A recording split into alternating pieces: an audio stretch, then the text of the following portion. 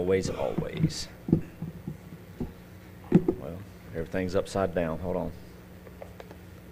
I'm going to be in the Gospel of Luke this morning, chapter 10. A very well-known parable I want to go through for many reasons. For many reasons. Luke chapter 10, starting in verse 20.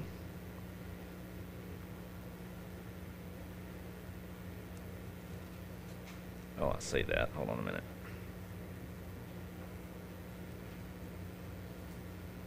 No, verse 25. Sorry about that.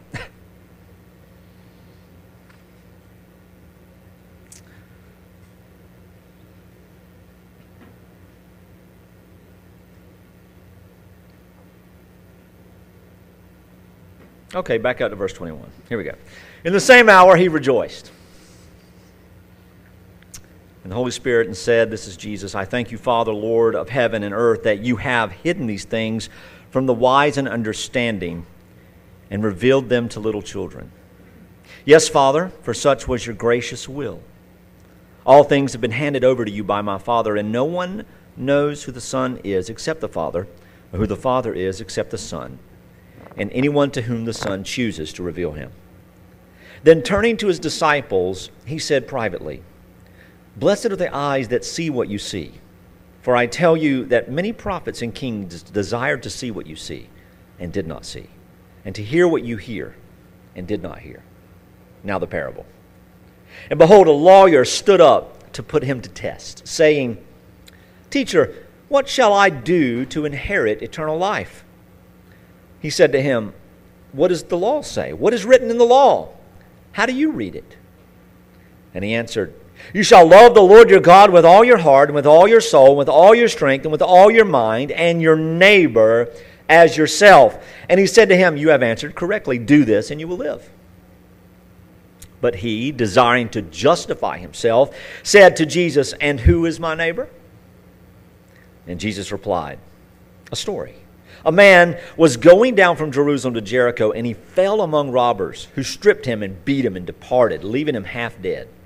Now, by chance, a priest was going down that road, and when he saw him, he passed by on the other side. Likewise, a Levite, when he came to the place and saw this man, passed by on the other side. But a Samaritan, as he journeyed, came to where he was, and when he saw him, he had compassion. He went to him and bound up his wounds, pouring on oil and wine. Then he set him on his own animal and brought him to an inn and took care of him. And the next day he took out 2 denarii and gave to the innkeeper, saying, Take care of him, and whatever more you spend, I will repay you when I come back. Which of these 3 do you think proved to be a neighbor to the man who fell among the robbers? He said, The one who showed him mercy. And Jesus said to him, You go and do likewise. Now, there's some things in here that, in my area of hobby expertise, that I love to dance around. When it comes to epistemology, to validating what we know, to understanding why and how we apply what we understand, et cetera, et cetera, et cetera, and in the context of applying what we learn in the Bible, living it out, philosophically and practically, I can get very excited and get very bogged down. And I took a whole bunch of notes this week that I won't deal with today, but I write more than I need lately, which is a good thing. If I get it on paper, I don't have to say it to you. But there's several things that I want you to see here. And first of all, I think we need to be reminded about the context of what's happening. Why would Jesus, number one, deal with this in the culture? So he's talking with this lawyer, this legal arguer, this person who knew the law, someone who would advocate righteousness and justice. Think about that for a second. And he's just said privately to his disciples, this is why I was trying to figure out exactly where I wanted to start, but privately to his disciples, you're blessed because you see what many have longed to see but couldn't see. Now he's talking specifically of himself. You're standing and visibly seeing the kingdom of heaven come down.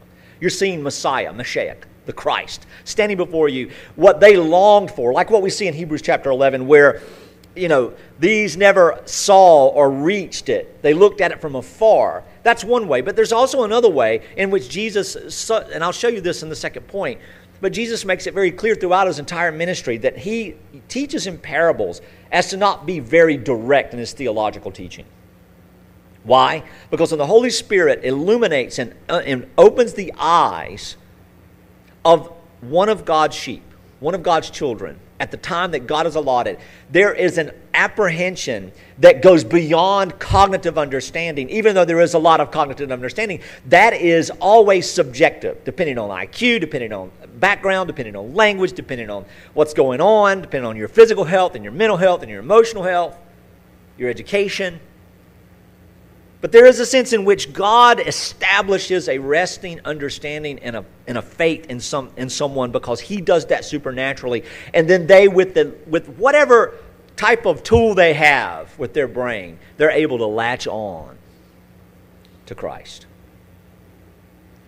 And so the Bible teaches us that Jesus taught in parables as to not to be direct, as to not give the theological answer, as to not give the treatises on what the legalist would always argue, what the self-righteous would argue, because culture, according to the will of God, had come to such a place where people had forgotten the mercy of God, the compassion of God, had forgotten the grace of God, thus the gospel of Jesus Christ, just the gospel of the Messiah, the good report, the good story, the good promise of God that would establish a people for himself forever.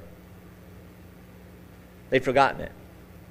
And they built themselves up in such a way that they become not just racist, not just bigoted, not just sexist, not just arrogant, not just terrible, not just tyrants, not just oppressors, but they became elite. And they did so with the humble brag. They did so with the, thank God I'm not like that guy, you know. Thank God I'm no longer this way. Thank God I'm no longer ignorant of this theological truth. Thank God I've got this together. Thank God. Thank you, God, for doing all this in me. Thank you, God. Praise be to God that you've made me to be this amazing, almost Christ-like man. You know? And it's like, this is the attitude of the religious elites. And brothers and sisters, this is the same attitude that we have today when we grab onto something that God has even allowed us to see, and we're not applying it in a place of servanthood, compassion, love, and selflessness. So when we get to the idea and the historical theology of, we know what the rule of life is, and all, we use these terms that are not wrong, but they're just misunderstood because everybody's made a mountain out of a molehill and actually dug them all up, killed him, burned him, and turned him into an ant, and then tried to make it into another type of hill. And everywhere you go, there's always confusion because there's always elitism in the context of even humility according to the culture, that everybody knows what they're doing, and if you just listen to them, they'll tell you. And in the day of Jesus, when he was speaking these very things to this lawyer in the earshot of public, there was a dynamic that was wicked amongst the religious. And they hated people. They hated people that didn't look like them. They hated people that didn't dress like them. They hated people that didn't speak like them. They hated people that didn't sing like them. They hated people that didn't bathe like them. They hated people that didn't eat like them. They couldn't stand to be around people that didn't think like them. And if they did not cower and they weren't equals, they were nothing. And that was just in their own people. That was just among Jews. Just among the worshipers of God in Judaism. So then you've got other cultures, what they would call the world. In the New Testament, anytime you see the world, it's usually speaking of, almost 90% of the time, even more, I'll just say most of the time, it's usually always speaking of non-Jewish people. And Jewish people were a minority in the world, always have been. And so here we see this spiritual elite, and we see Jesus telling a story. And so in this context, this Jewish Samaritan animosity, this whole situation began when Samaritans began to relate to Jews, began to adopt their theological things and their precepts and their liturgy, and they created a replica of Solomon's temple on Mount Gerizim. And they began to worship, just like Israel, but they weren't allowed to worship with Israel because they weren't pure like Israel. They weren't theologically astute like Israel. They weren't able to rub elbows and to be intimate with those people because they weren't good enough in the eyes of God. And you got to understand that Judaism in the first century, much like Christianity in the century that we're in, it's funny how we're just jumping back 2 centuries in the music end of the sermon, is shame-based. It's control-based. You might not think that, but think about the things that you grew up, if you grew up in the church, learning what you could not do. I mean, come on, let's think about it for a second. If you go to Sunday school, or if you go to camp, or you go to Bible study, or you go to a sermon, or you're in some type of evangelical church in the South, it may not be the same way everywhere, but I know in the South, 2 or 3 times a year you went to church, you heard what you shouldn't be doing. You heard what you can't say, what you can't eat, what you can't do, where you can't go, what you can't watch, what you can't listen to.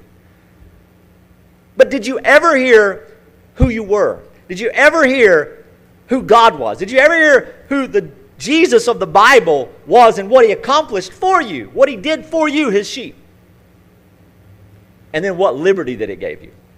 Liberty of freedom of conscience, freedom of fear, freedom in a way to worship, to be authentic. See, we've been taught not to be authentic.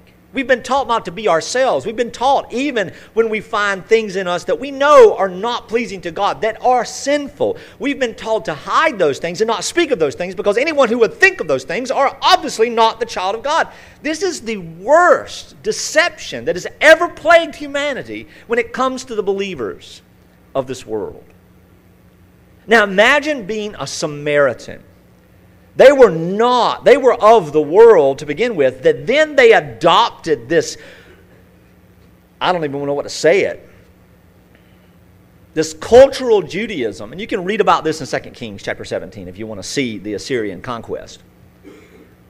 But this divergence that took place here became them not just not like us, but the antithesis of us. They are the most disgusting dogs of society. How dare they take our God and worship Him in this way? You see?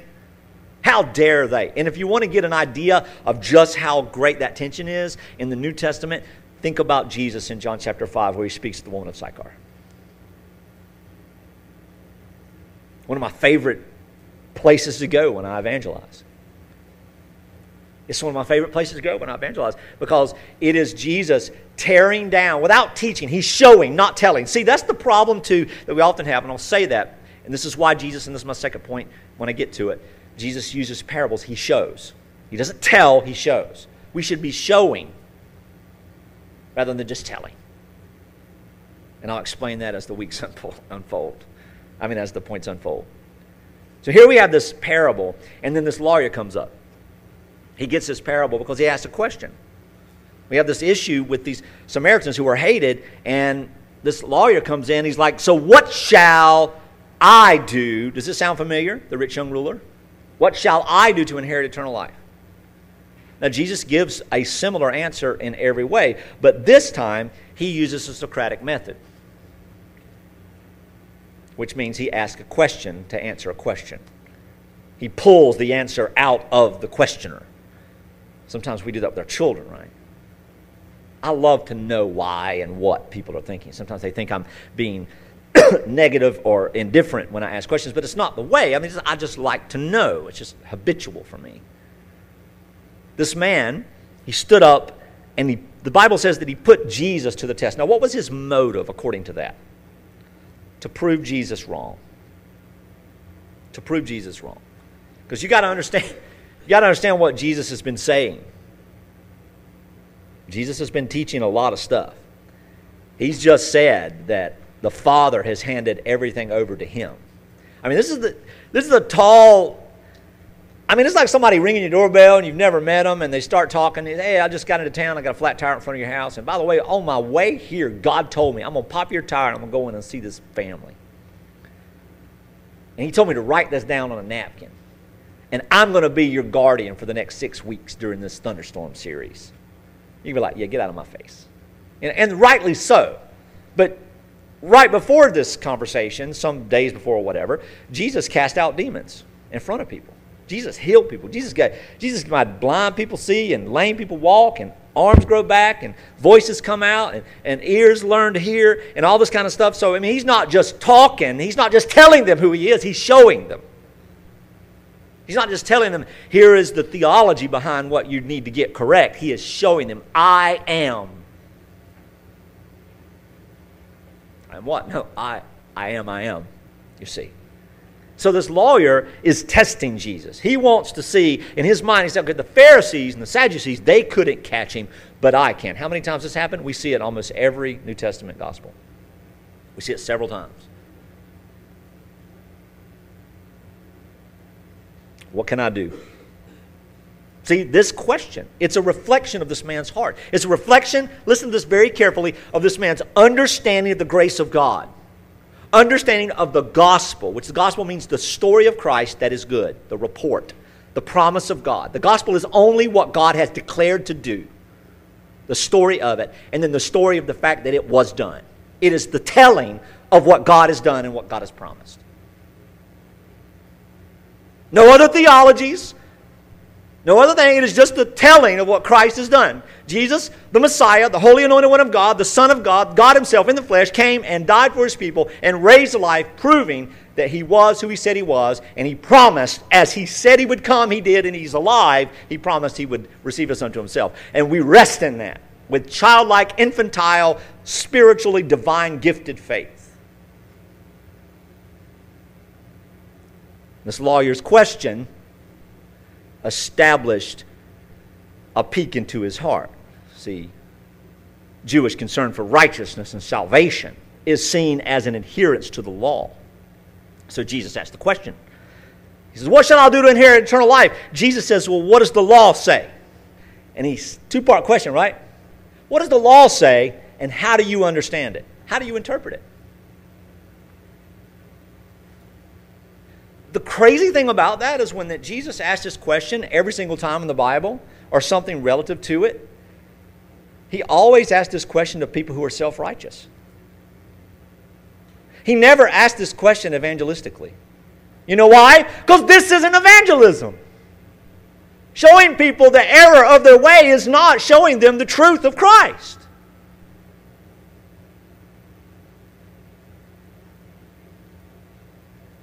Because anybody can be convinced that they're wrong.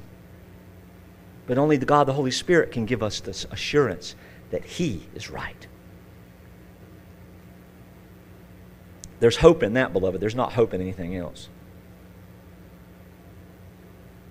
How do you respond? I mean, what do you think? What do you think He says? How do you read this? This response showcases that Jesus engaged people in dialogue and helped them discover truths through their own understanding. And oftentimes those truths were wrong. But it wasn't evangelistic. This man came to probably an epiphany going, oh my goodness.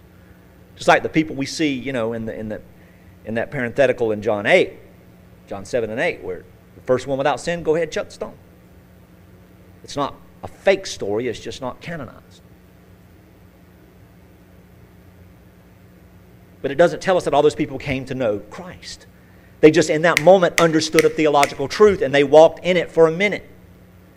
But it doesn't mean that they were born again. It doesn't mean that they were anywhere closer to God. You don't get closer to salvation. You don't get closer to God. You don't get closer to being born again.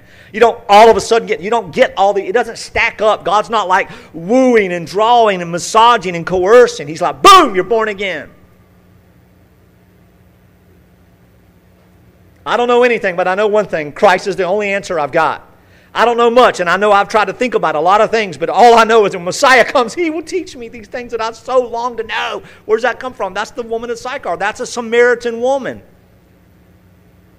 And the Spirit of God gave her that unction, gave her that security, gave her that. And she goes back and tells these people who she did not want to even face, I have come and see this man that I have met, who has told me everything that I've ever done.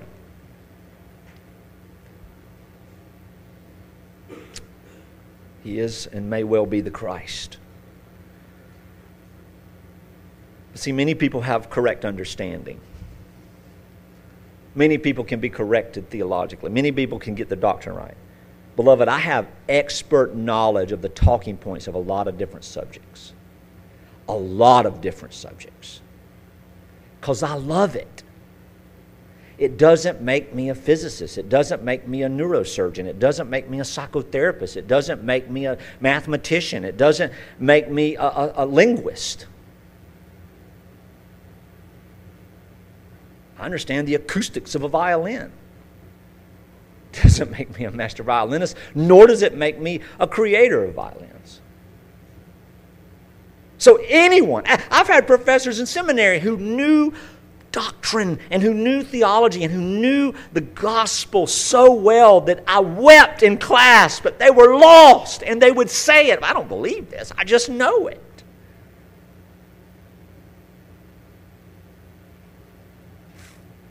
You can have a PhD in anything. You can research yourself to become an expert in any subject, in any iteration of that subject, any microscopic element of that subject.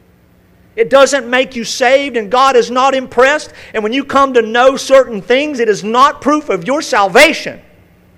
Your salvation is proven only in the finished work of Jesus Christ, in which you rest and in which you stand, no matter how you parse it. And I want you, beloved, to rest in that and not fight inside your mind with the fodder and the noise that our culture, that in this very community and in your very home, sometimes we get caught up in. Rest. What must I? Am I doing this right? Am I doing that right? Am I doing this? Why? Because I want to honor the Lord. Great. Good questions. Because I'm scared I'm not saved. Bad. You see? Resting. And like I said earlier, we grew up learning what we shouldn't be doing, and then we realize we're doing it all, right? Whether we're practicing this bad thing over here, or we got this bad thing over here. I think I was talking with Mom last night about this on the phone. We're all guilty of sin. We're all guilty. We're all guilty of being horrible people. And I'm just thankful I haven't murdered anybody yet. Physically. I'm not proud of myself because I don't do this or don't do that or don't do the other. And there have been times in my life I couldn't see past that. I'm like, you know what? Hey, wow. Man, I'm glad I never fell into that. Not in a self-righteous way, but sometimes we feel a little pride knowing that we didn't fall into certain things. Oh my goodness, it's in there. It's in us. And is there anything that we can really say that we've done well before the Lord that He would give us credit for? Is there anything? Can we even say, yeah, I came to the truth and I believed? No. We can say, no, your mercy and grace has set me before you righteously. And beloved, here's the amazing thing. In glory, we will be made righteous. We will be renewed to be beheld as Christ is. Jesus uses these parables. See, a lot of people have these understandings, and some of which is extremely correct, but if they cannot apply, listen to this, if people cannot apply the knowledge of the Bible in their life and their thoughts and in their practice, they have failed to understand it. They have failed in their knowledge of it. The litmus test of our love for the Lord Jesus Christ is that we love others. Did I say the litmus test of our regeneration? No. Did I say the litmus test of our salvation? No. What's the litmus test of our salvation? Christ. Jesus Christ and His righteousness. It's really that simple. Resting faith, simple grace, all these things, all these concepts, it's really that simple. We have made so complex such simple things. They will know that you are. They will know that you are my followers because you love each other.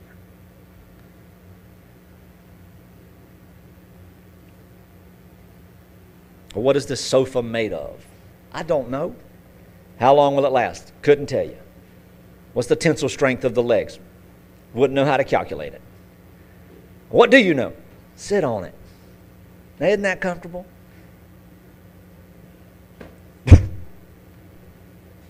Rest. So Jesus uses parables. Why did He do that? In Matthew 13, Jesus says these words. He says, "This is why I speak in parables. Because seeing they do not see, and hearing they do not hear, nor do they understand." parables were a means to reveal truths to those who had the ears to hear. And it concealed the truth from those who did not have the ears to hear. How do you have the ears?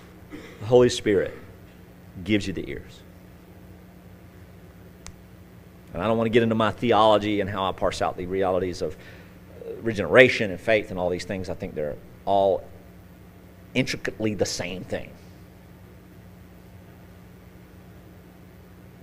So Jesus engaged by telling stories.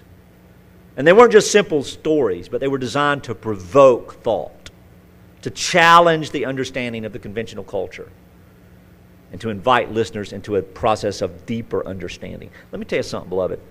You remember, and I say this isn't new. I say this a lot.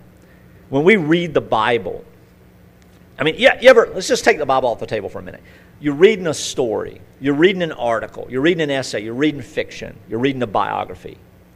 Doesn't your mind sometimes just go, wow, and you start thinking about that stuff? You start mulling through these things, and you think a little bit deeper, and you think, well, I wonder what it was like to live then, or I wonder what was going on. I wonder what color their dress was. You start envisioning things. Not everybody's visual like me. Not everybody has an internal dialogue that doesn't stop. Not everybody sees in pictures. Not everybody sees in colors. Not everybody sees, we all are different. We're all different. But in the same way, I think when we read things and we engage in things, sometimes we think about them. And we stop them, and then when it's over, if we go to a movie and we start thinking, where do you think the fan fiction comes from? Or the ideas, or what do you think about that? What about the universe here? Blah, blah, blah. And we get going. And just look at chess theory. I think about just chess theory from the time I learned to play chess at 10. And where it is today, it's just like, I'm done. It's just so much because we continue to expand. The problem with expansion is when we create new things. But if we're doing that with the mundane of life, with the intricacies of these extracurricular things, with all of the other stuff, even with the news, why are we not doing that with the Word of God? When a parable like this is presented to us, we should not say, okay, Jesus got that guy. That's not the point. The point is for us to pause and go, who am I in the story? Who is Christ in the story? How do I feel about this? What am I thinking about myself? What am I thinking about this? What am I thinking about what I learned earlier to what I'm going to be doing tomorrow? How do I apply this? What's the big deal? We should be thinking. We should meditate on the Word of God. Not just recite it, not just memorize it. Memorization is not rote. Memorization is absorption and application. And you can paraphrase the Bible all day long. It is still the Word of God. It still has power. If you think the KJV or the ESV or the NIV or the Greek manuscripts we have are authoritative in and of themselves in the language, you've missed the point. So Jesus uses these parables, and He challenges the understanding of His listeners. And He invites His people to process this with deeper understanding. So let's look at these characters. So we got these people. So there's this man, he's going down to from Jerusalem to Jericho. He fell among robbers. He didn't fall down. He fell among robbers. In other words, he got jacked. He got mugged on the street. And they beat him so badly they left him dead, half dead. So there's a priest and a Levite and a Samaritan. Sounds like a joke, right? A priest, a Levite, and a Samaritan go down to Jericho. But these people represent something. And so when I was telling a story, or when Jesus was telling a story, and if I were standing there as a lawyer, as an arguer of righteousness, as a debater and arbiter of justice, think about that now, educating righteousness. If I were that person and I heard someone say a Levite came by or a priest came by, I'd have an understanding of what was being said. I'd have an understanding. So, a priest. What's a priest? A priest is the person who mediates between God and man. A priest is the one who goes into the Holy of Holies. A priest is the one who pours the blood of the sacrifice on the Ark of the Covenant. A priest is the one who enters into the place into the mercy seat. A priest is the one who is the representation of God's mediation, which is Jesus Christ. A priest is the one who offers prayers. A priest is the one who offers offerings. A priest is the one who oversees the worship of redemption, sacrifice, and justice. So from a lawyer's perspective, a priest would be like, oh, this priest, if he walked away, holy cow, we should all walk away. If the priest doesn't stop and help this man, why would he not? Because this man is unclean. The priest is near righteous as you can get, right? You got a Levite. Tribe of Levi. What are these people? These are the priests. All priests come from the tribe of Levi. And so when we see these people here, not just the priest, but somebody in his lineage comes by and doesn't even do it. The people who are supposed to what? Epitomize the mercy and the compassion and the love and the grace of God. They are supposed to be walking testaments to good news. Now think about that. The beauty of that and understanding that culturally helps us really pick the picture up when Jesus says, you are a royal priesthood, a holy nation. That we are ministers. See, only priests ministered and administered. But we are ministers of a new covenant. Paul would say that we're ministers of a new covenant. We have this precious treasure in jars of clay. 2 Corinthians chapter 3 and 4. And here's this whole line of mercy givers, of mercy displayers, of mercy preachers, of mercy practicers, showing no mercy. If you love me, you will obey my commandment. You know the whole context of 1 John has to do with our compassion toward others. You know that, right? So when we test the spirits for two things. We test the spirits to make sure they say that Christ is the Son of God in the flesh. Number one. Number two, that you give as you have ability to love to others. That's it.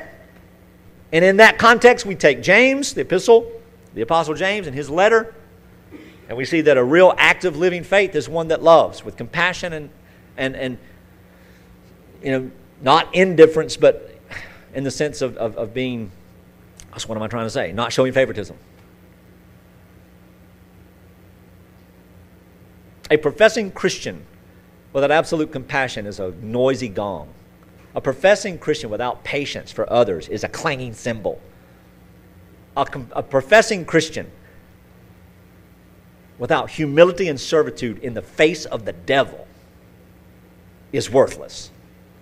Those aren't my dogmas. Those are Paul's dogmas. 1 Corinthians chapter 13, go read it. He says those exact same things. And beloved, I don't have it. Let me say that again. I don't have it. I don't have the compassion, the love, the kindness, and the patience that I need to have. I don't have it. I learned to posture it and made myself believe that I did, but all I was doing was placating to conserve what I thought was peace. And if I'm going to be honest, God gives me compassion when I need it. But I'm not walking around in this cloud of overly kindness. Some people do, and I praise God for it. But I am kind and compassionate, and that's all I want to be. But I'm not always that way. And neither are you. And even though I may not show it, there's sometimes in our hearts, beloved, we know sometimes in our hearts, I was talking with Abigail about this yesterday. Sometimes we're called to love people, even the nasty ones, the unlovable ones, and we'll get to that now. But we have to be honest and say, no, I don't love these people. I don't feel love for these people. I don't want to be kind to these people. But when we reflect on the mercy of Christ, we reflect on the mercy of God, we reflect on the mercy of the story of the gospel, then we go, wow, now I can. And so we're empowered by the Spirit of God to do such things. And so it's not in us. It's not of us. It's of Christ. And yes, we grow in the disciplines and we learn and we become softer. But we're never going to escape that little voice sometimes. There's always a person or persons or ideal or something that will trigger us to make us like, oh, I just hate these. And it's okay. Be honest about that. Be authentic before the Lord about those things. And then don't destroy yourself, for there's no condemnation for us who are in Christ before the Father. Why would we condemn ourselves before Him? Stop it. Don't do that. So this priest and this Levite, the picture of compassion, they're more concerned over ritual purity. Listen to this. They're more concerned over ritual purity, what looks good, what the culture says is good, what they should be how they should be being seen, or the fear of danger. Oh, if I go over there, maybe that guy's going to mug me, or maybe I'm going to be in trouble. That's a bad neighborhood. I don't know.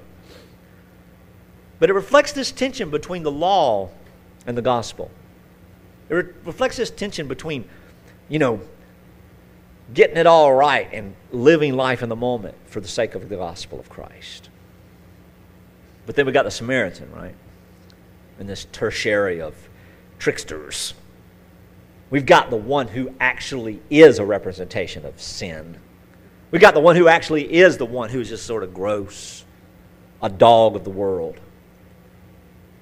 That if a Samaritan was walking down the street and you were a Jewish person, you would cross the street to not pass by them. Reminds me of some of the things that I've seen in history. In every country, in every place, in every generation. And racism and sexism and all these other different things that people just, you see genocide and all this other stuff. People just hate certain peoples because of the fact that they are something. And this Samaritan is actually the hero. The Samaritan is actually the picture of Christ. And it's shocking. It's shocking for Jesus to say that. Because here's what the lawyer would think. The Levite came and the priest came. Whoa, what's this Samaritan? The Samaritan's probably going to rob him again. The Samaritan's probably going to kick him when he goes out. The Samaritan's probably going to spit on him. And if he goes over there, this poor guy who was a Jewish brother, the priest and the Levites wouldn't even. The Samaritan goes over there and helps him, then he'll never be a help. He'll never be able to be in society again. So if the Samaritan does do good, he's going to ruin this man's life. He's going to ruin this man's religious life. He's going to ruin this man's social life. Because you got healed by a Samaritan. So not only does the Samaritan do it, I mean, it was a shock. It was offensive to the audience that Jesus was talking to. It was offensive. I can't say what I'm thinking because it is too harsh for a general audience. But imagine the most grotesque and vile person that you hope never comes into your life. By what they do or what they represent. And imagine that person coming to your rescue.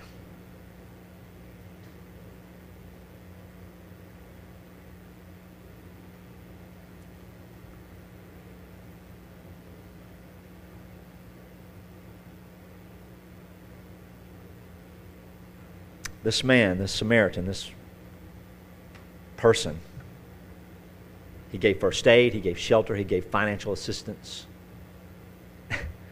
It defied everything these people stood for in the name of God. Yet he was doing it all in the light of God.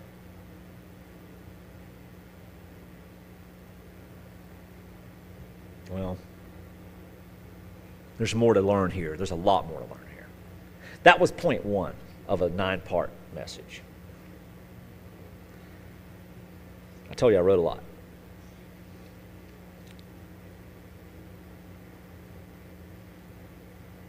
But let's think about Christ.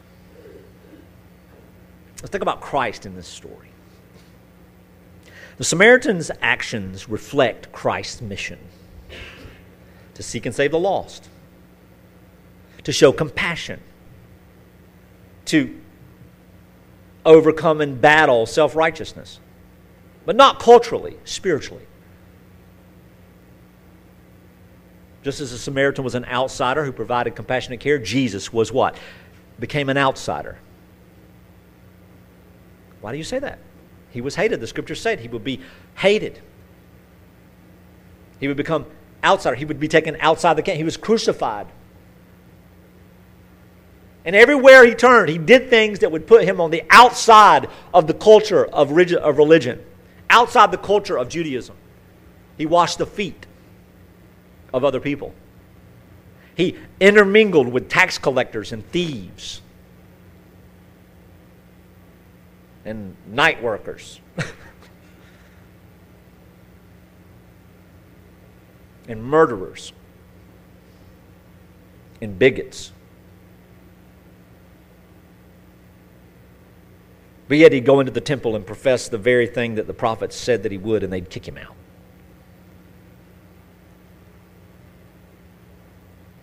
Christ came as an outsider and brought salvation to those outside. He brought salvation not to the righteous, not to the religious, not to the saved, not to the secure, but to the lost. The gospel of grace. This whole thing is a picture of the gospel of grace. This parable points to the grace of God and the compassion of God, which transcends human boundaries, transcends liturgy, transcends religious practice, transcends theological distinctions, transcends. And some people, and we'll just go ahead and do this little caveat here, some people say, oh, so you're saying, no, I'm saying exactly what I'm saying. It transcends it. I'm not affording any place for false teaching in any way. And when that does come, we just say, no, that's incorrect. The Bible says this. And that's the end of it. We don't succumb to any kind of jury because somebody else thinks that our theology is off, and then the theology is not off, and then all of a sudden now we're born again. That's just like the priest and the Levite. That's just like the way the people treated the Samaritans. And beloved, I think you should separate yourself from that idea and from anyone who promotes it, because they can't stand it. They have to get dogmatic. They can't even trust in the sovereignty of God and His grace and His power because they have to pound the drums. You got to listen. You got to listen. You got to. No, there is no urgency of. There's no urgency of you better watch out. You better separate. I mean, this is nonsense. This is not the worst thing that we've ever done as I'm not going to say as a church, but in general, as Christians in our culture, is to separate ourselves from the world and make the distinction. Well, these are lost people over here, and we're saved, so we got to stay together. No, we need to go into the world. We're not of the world. We need to be in the world. I mean, in the last 6 to 8 weeks, I think I've talked to 300 people about the gospel. It's been empowering. And I've heard nothing new, but I've heard all the same old about, yeah, I know God loves me because of X, or I know I'm going to be in heaven because of this. And I'm like, that's amazing. That's interesting. I've heard that before. Let me tell you what the Bible says about that. And then I leave them the Word of God, and then they're like, wow! And then that's the end of it. That is God's business. What happens after that, it is not for me to parse their minds or their souls or their spiritual conditions in any way. And if they show up here and say, I believe, we will accept them as a brother or sister in the Lord Jesus Christ. And if anything changes, we will gently and lovingly correct them. And when they're corrected, we say, praise God, we've gained a sibling. That's as simple as it is. Because that is the commands of Christ for His church and His elders. And its elders, its overseers, and its congregation, its family. We're not going to police people. Because when we police people, we walk the other side of the road. When we police people, we are not Christ-like. But oh, how I wanted to get into the next question, because what I've just done begs the question, then who is my neighbor? The Bible says I should love my neighbor. And some people segregate this idea about segregation and separation because they say, well, they're not my brothers, they're not my sisters, so I'm not accountable to them. Yes, we are. We're responsible, we're obligated, not necessarily accountable. We're accountable to God. Not for our righteousness and purity, not for the ritualistic picture of purity, not for Puritanism or Puritan culture, but for standing in the purity of Christ alone, imputed to us, given to our account, credited to us. It says Jesus asked the question, or the lawyer asked the question, Jesus asked the question, which of these three do you think proved to be a neighbor to the man who fell among the robbers?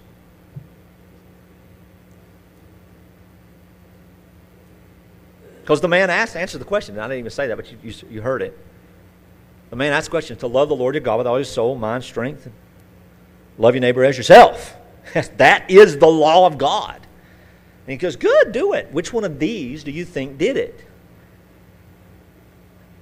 And the man doesn't even say, the Samaritan. The man says, the one who showed compassion. The one who showed compassion. So Jesus expands the concept of what it means to be a neighbor. It's beyond social and theological and spiritual and cultural constructions. I mean, you got to understand, we've got strict social boundaries in our day, but they're nothing like they were in this religious culture in the first century.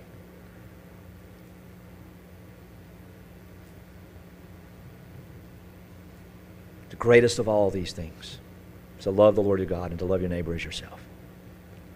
The Samaritan's actions illustrate that anyone in need, I want you to listen to this simple thing. It's a story. It's a simple story.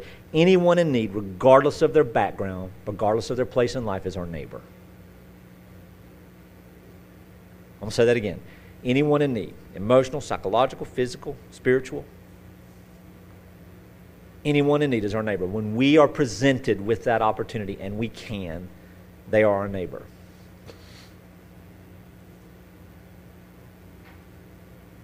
And that compassion needs to be Christ-like in this way, as far as I'm about to say, even those who reject the gospel. I'm having amazing conversations with atheists right now. About once a week, 15 minutes. It's neat. And it's amazing how many atheistic principles I agree with, because of the way the Christian culture has formed itself. And the only difference is they haven't been given eyes to see and a heart to rest in the sovereignty of God and salvation through Christ Jesus. They blame the Jesus of the culture they see on the atrocities of hate. It's almost 90% of all of them. And I love it. I absolutely love it. And I'm not debating. I'm not doing apologetics. I'm just listening, answering, agreeing, disagreeing, posturing, pondering. But this has so much more that I want to talk about. A contemporary application, this idea of overcoming indifference. Looking at the greater good. So we'll look at that. We'll look at some of that next week. But today I want to close with understanding this. Is that Christ is the true neighbor. So we're not to take away from this parable the simple only. We're to take away from this parable the simple only, that we have application. Jesus didn't say this so he could only hide theological truths. He said this so that he could teach theological truths. For those who can see him in the midst of those, it's a double whammy. He calls all people to be compassionate. It's a requirement.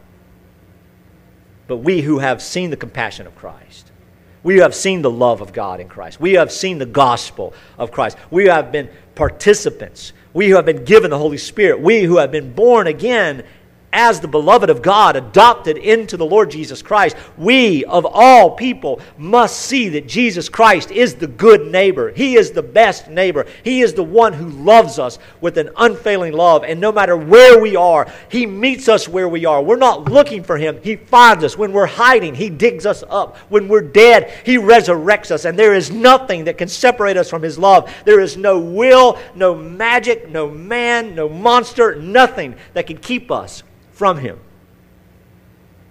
When He said it is finished, He showed us the truth of His love. And it wasn't just an example, though it is.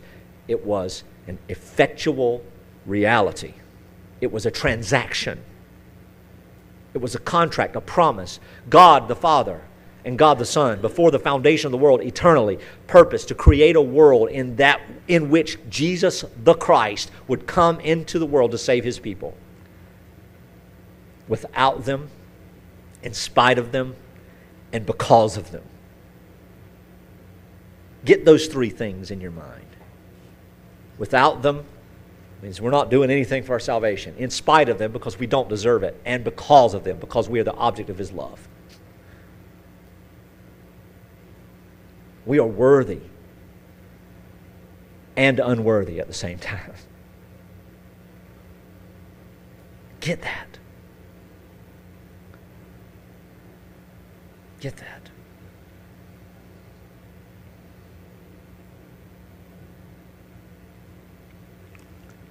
What do we do with it? We need to reflect on this. We need to think about it. We need to think about how we adhere to law, cultural law, religious law, at the cost of compassion and love. And I've got a long list. I'm not exaggerating when I say 250 pages or more of how this would play out. That's about a year of stuff. Years of stuff. You categorize this stuff in your mind. Think about what you've written in your head. Think about what's inside your brain, if you could put it down on paper and look at it.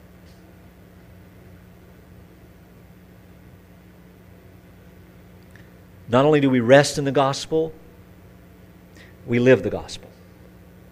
We live the grace of God as best we can for His name's sake. And we should love unconditionally as a way of living out the gospel. Real faith is active.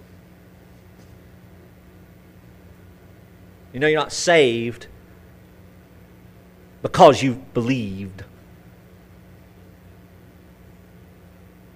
And you are saved because you believed. So sometimes we think that that's the other side. No, we're not. God is not waiting for us to come to the right place. He puts us there. He gives us faith. So we can rest. But when we rest, knowing we have eternal life, we need to then invest in the lives of those around us. Because one, even though it may be eternal life, is a dead faith if it doesn't act. It's a worthless faith if it doesn't love. And I don't know why that became legalistic. Because it doesn't relate to our hope and our assurance. Beloved, I ask you, I implore you, please consider the love of God in Christ Jesus and how it can be lived out in your life right now, in your inner spirit, in the mind that you have, the things that you have not let go of, the people that you have not forgiven. And it's okay. We have to work through these things. It takes time. Just because someone says, I'm sorry, I preached on that a couple of months ago, doesn't mean that they're just automatically sitting at the table playing blackjack with us or watching movies with us. Sometimes we have to work through the conflict, the emotions, the pain. But the forgiveness needs to be there. Why? Because of compassion. But I don't even think that's the primary issue that we deal with, is it? I think that one of the primary issues we deal with in our day is that we just don't seem to care. And that's okay too. Because we're busy, we're tired, we're frustrated. So this wasn't written so that we would become guilty. This was written that we may become free to know the one who showed him mercy is displaying the love of God. Go do likewise. We'll finish the rest of this next week. Father, I thank you for this teaching. I thank you for the word that you've given us, the gospel of Luke and the teachings of Jesus Christ our Lord. And Father, I pray that as we grow in our understanding of these truths, that we would live them, that we would have the freedom, Lord, that you've given me reservation about some things, and Father, you've given me freedom about others. So, Lord, let us work these things out together as a church, that we may love each other in spite of each other. and learn to do so freely without pretense or fear of consequence.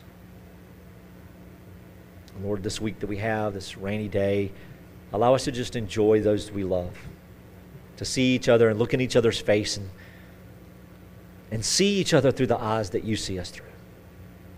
Eyes of grace, the compassion of Christ. And we thank you for this. In his name we pray. Amen.